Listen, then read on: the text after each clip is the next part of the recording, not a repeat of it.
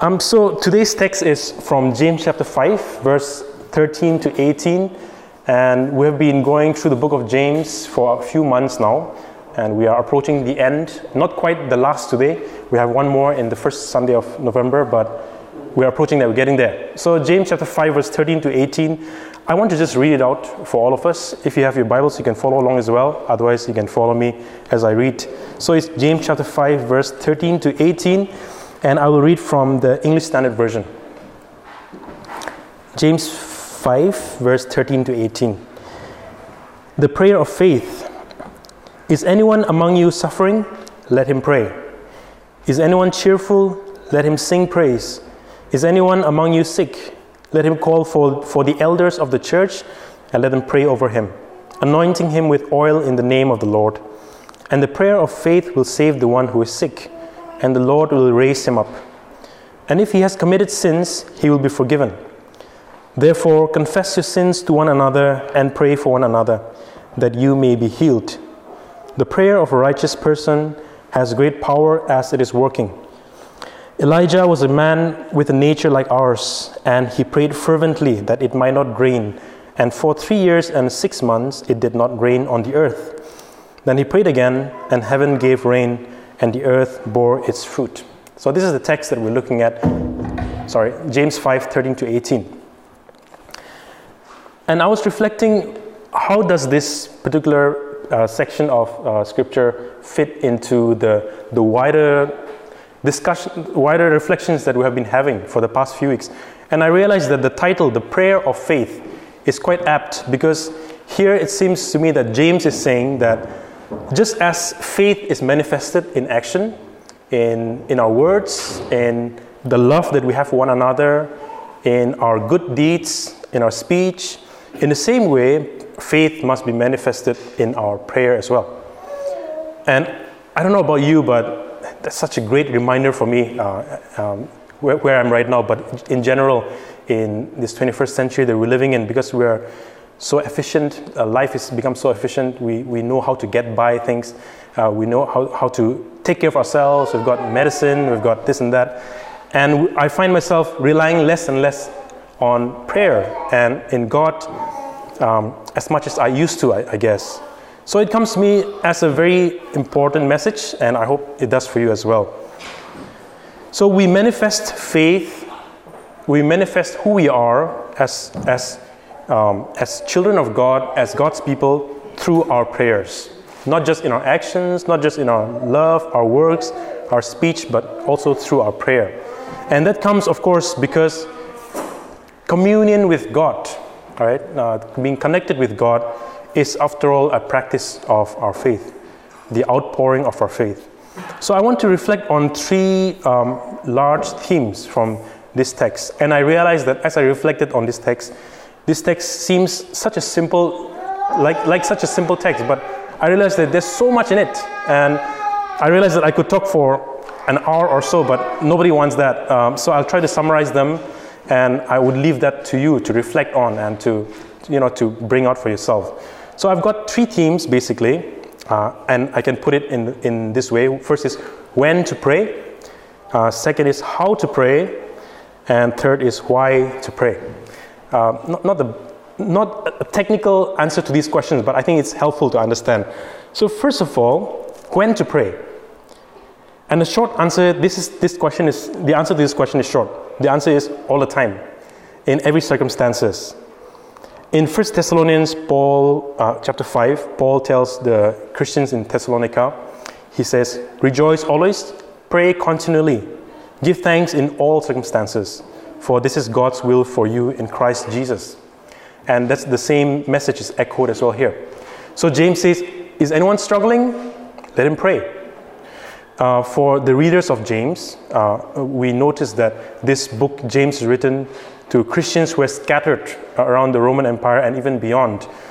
People alienated from their loved ones, from their land.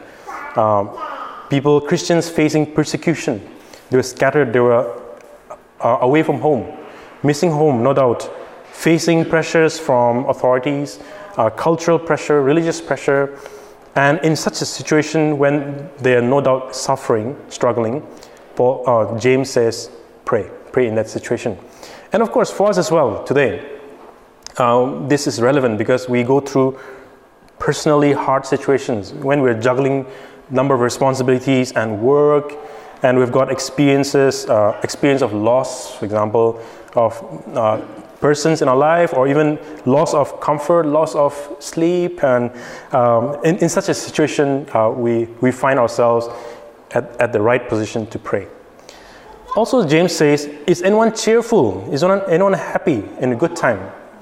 Let him pray as well. Let him praise God. And there are times when we go through success and prosperity, right? We experience favor from others, favor of God in our lives. Our plans are working out as we planned. Our bank balances are growing. We're experiencing love from people and friendship of people. We experience good family. In such happy, cheerful moments, give praise to God. Or when we're sick, physically unwell, physical problems, right?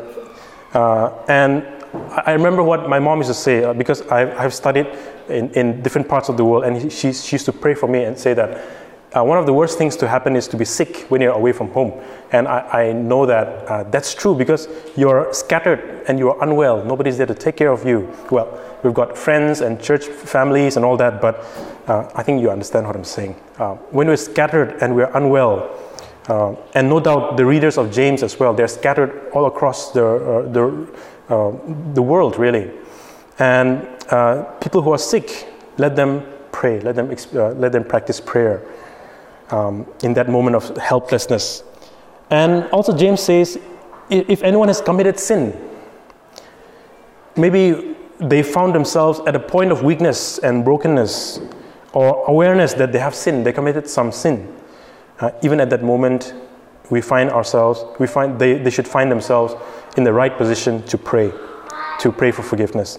So in all occasions, really, when to pray, we can find some ways to practice prayer in whatever occasions, whatever situations that we find ourselves, even today, I guess. So when to pray, in short, at all times and in all circumstances. But how to pray? And I think in answering the question of how to pray, I would like to consider two things. One is we pray on a personal level, and secondly, we pray on a collective level. Okay, so on a personal level, first of all, we know that the Word of God tells us that God longs for communion with us, for a relationship with us, as some people have called it. And of course, this desire was modeled in the life of Jesus. Remember how Jesus was. He always went for the person. He doesn't call, okay, CC people, okay, Hong Kong people, okay, Indian people. No, he doesn't do that. He called people by name. And he calls persons by name. And he engages with persons on a personal level, asking really deep, intimate questions, like, how many husbands do you have? I mean, who asks that, right, to a stranger? But Jesus seeks out the person. And I think that points to who God is, that he seeks us, he seeks for a personal communion with us. So first of all, how do we pray? We pray on a personal level. We connect to God, and by praying to God, for example, in our suffering, we are acknowledging that we are finite, that we don't have everything together. We may have science, we may have skills, we may have connections and wealth, but we are still finite, as we reflected a few Sundays back as well from James chapter 4. That acknowledging that we are helpless and that we need to appeal to something beyond our wealth, our skills, our connections, and our knowledges, our techniques, right? So we are acknowledging that we are appealing to something beyond ourselves. And we are acknowledging that we are appealing to God, depending in God. Also, when we pray on a personal level, we are also acknowledging that it is God who gives. In our happy, cheerful moments, we praise God because we acknowledge that it is God who has given us the good things. As James chapter 1 verse 17 says, every good and perfect gift comes from the Father. And when we praise God, we are acknowledging that. Really, we are saying that it is God who has given, and I acknowledge that and I praise you for that. So how to pray? First of all, we pray on a personal level. But what's exciting about this text is that it takes us to a collective level as well. And James invites Christians to pray on a collective level, to pray for one another. He says, if is anyone sick among you, let him seek out the elders of the congregation. Essentially, seek out the prayer of others for you. Seek to be prayed for, right? I've realized in my own experience that I'm willing to pray for others, but it's a kind of a vulnerability to be willing to be prayed for, to share about ourselves to somebody so that they can pray for. But James is saying, seek out people who can pray for you, who can connect with you and share that the burden. So there's a community or collective responsibility to pray for one another that James is pointing to here. And he says, confess your sins to one another.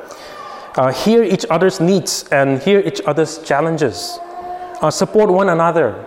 And when it's appropriate, proclaim the forgiveness of God to one another. Not that we forgive one another on the place of God, but we proclaim the grace of God, proclaim the forgiveness of God and God's grace to one another. When needed, we should correct and guide one another. And all in all, we are acknowledging that yes, we are finite and we need each other to support us. We need each other to proclaim the good news of God's forgiveness to one another in the community, in the collective level. So the second question was how to pray.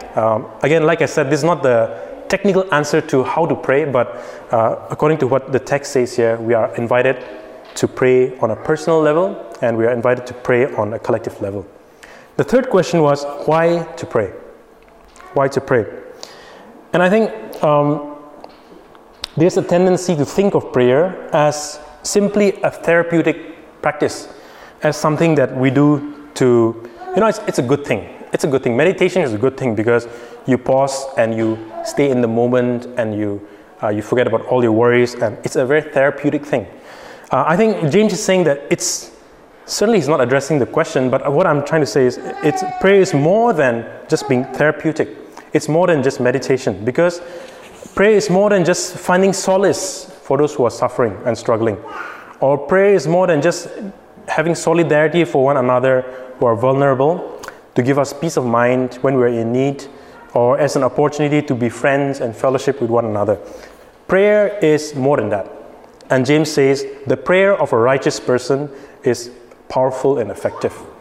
And I think that is definitely much more than therapeutic. And I think that's because prayer is effective and powerful because prayer connects with God. And it is God who gives good things, right? It is God who gives perfect things. It is God who forgives our sins. It is God who heals our bodies. It is God who uses ordinary things like oil or ordinary people like friends in the church to bring healing to our lives and transformation to our lives. It is God who does that. And that is why prayer is powerful and effective when it is done in the name of Jesus. The power comes from God. The power of prayer is not in the oil that James is saying. It's not that oil is particularly spiritual or like holy water and stuff like that, or that we are particularly spiritual and powerful that we have to pray for one another. Well, we might be, but that's not the point. The point is that the power rests in God. In fact, we can say that we are free to be ordinary when we pray, because the power rests in God and not in us. After all, God is the one who created our bodies and all the beautiful things that we see around us. He is the one who brings wholeness and shalom into existence, order out of chaos. And so it makes sense that we pray to God to bring wholeness and shalom to our lives, to our bodies, to our relationships, and all of that stuff. And as though to establish this point, James points to Elijah, the prophet Elijah. And I'm sure that you know or you have heard a bit about Elijah as well. Elijah was a prophet, and he was active in a time when God's people were practicing idolatry and they were being unfaithful to God, serving other gods and and other goals and agenda, particularly in the reign of the king Ahab, who was a very particularly notorious king. And Elijah was zealous for the Lord. He was passionate for God. But Elijah was just like us. He got scared and he fled when Queen Jezebel vowed to kill him. She was so angry because Elijah was overly passionate about the God of Israel. And she vowed to kill him. The queen vowing to kill Elijah the prophet. And he got scared and he fled. He was just like us. He was fearful. And he complained to God. One of those overly dramatic prophets. He said, "Take my life. I'm no better than my ancestors." And he sulked against God. He slumped himself on the ground, and God had to literally feed him with birds. Such was this guy. But what's interesting about Elijah is that even in that moment when he was angry against God, he went to God. He confronted God and he approached God. He did not run away from God, but he went to God. And he was steadfast in prayer. And the particular event that James talks about here is when he prayed to God to stop the rain, and it didn't rain for 3 years and 6 months, according to what James says here. And then he prayed again. He said, "Let there be." I'm just paraphrasing. I don't know whether he prayed like that, but he prayed, and then there was rain again, right? And that became a point, an evidence that God was with him. And the point here is that James is pointing out that something that you cannot control, like the rain, God has control over it, and you can pray for that. You can pray for the situations that are out of control, and God is able to effect change in that. So why should we pray? We pray because healing, forgiveness of sins, blessings, deliverance, salvation, they come from God. And so we pray. That is the reason why we pray. So when to pray, how to pray, and why to pray. And just before I conclude, I was just thinking about this text in the wider context of James. If you remember James chapter 1, chapter 2, chapter 3, James tells the Christians, when you go through trials, endure, be patient, persevere. If you claim to have faith, help the needy, right? Pray for wisdom. If any of you lacks wisdom, pray for wisdom. And pray for strength and patience to persevere and to be steadfast. And indeed, there are times when we have to be steadfast, to act out our faith and love one another and be patient. But there are other times, right, when things are out of our control. Like when we're sick. Like when the farmer is waiting for the rain. And those are the times when we rely on God to help us. Because it is God who is in control ultimately. And so I was just thinking about how glad I am that this text exists. Because otherwise it would sound like our Christian faith is about, you got to be tough, endure, keep being perseverant and keep being steadfast like a lone wolf warrior. Keep going on, deal with it. Don't falter, be steadfast. It feels like it's going to be like that. But here in this text, James invites us, there are sometimes you have to pray. Sometimes you have to just trust in God. Sometimes you have to call your friends and people to pray for you and to support you and to proclaim words of grace and forgiveness to one another. So I'm really glad that this text exists because it tells us that we can lean on God as we endure. We are not called to be like the stoic hero, just enduring by himself or herself, going into the battle zone, so to say. But we are invited to trust in God, to be ordinary as we can be, and to trust in God who is the one who gives the power. So sometimes we have to just pray for the rain. Sometimes we have to just trust in God and trust in one another for that. So as I close, I want to invite us to maybe a time of reflection. Feel free to pray with me. as we reflect on this. And I want to ask these few questions. That is, what part of your life do you find yourself today in these few paradigms that James has given? Are you struggling? Are you cheerful? Are you sick? Or are you find yourself in a position where you realize you have committed sin? What part of your life do you find yourself today? Where are you?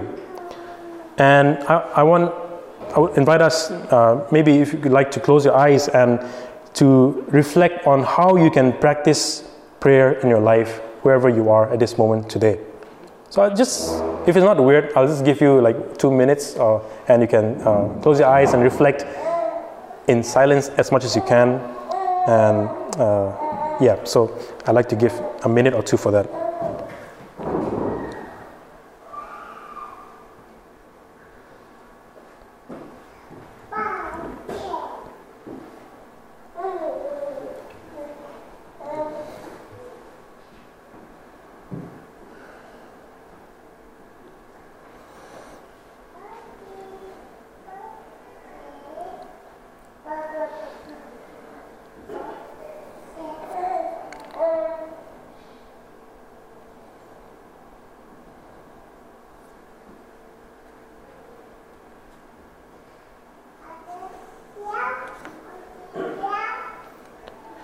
Let me pray as I conclude. Almighty God, we thank you that you have given us grace to bring our prayers to you. And you promised us that when 2 or 3 agree together in your name, you will grant their requests. Fulfill, O Lord, our desires and our prayers as may be best for us. Grant us in this world knowledge of your truth, and in the world to come, life everlasting. We pray this in Jesus' name. Amen.